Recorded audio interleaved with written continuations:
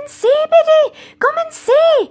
cried Francie, dancing up and down in his excitement. "We've built a bridge that'll keep the enemy out of the country entirely. Liam is the Sassenach and I'm a Sinn Féiner. When he comes with his men, I'll knock them all into the river." He brandished a stick. Liam seemed less happy.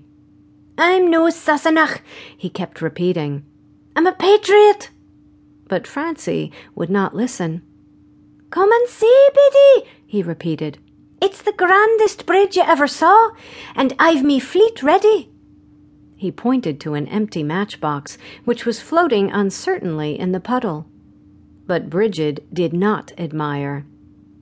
"Shame on ye," she cried. "It's kilt ye'll be, with the damp and the dirt. Come along in now, or mother'll be after ye."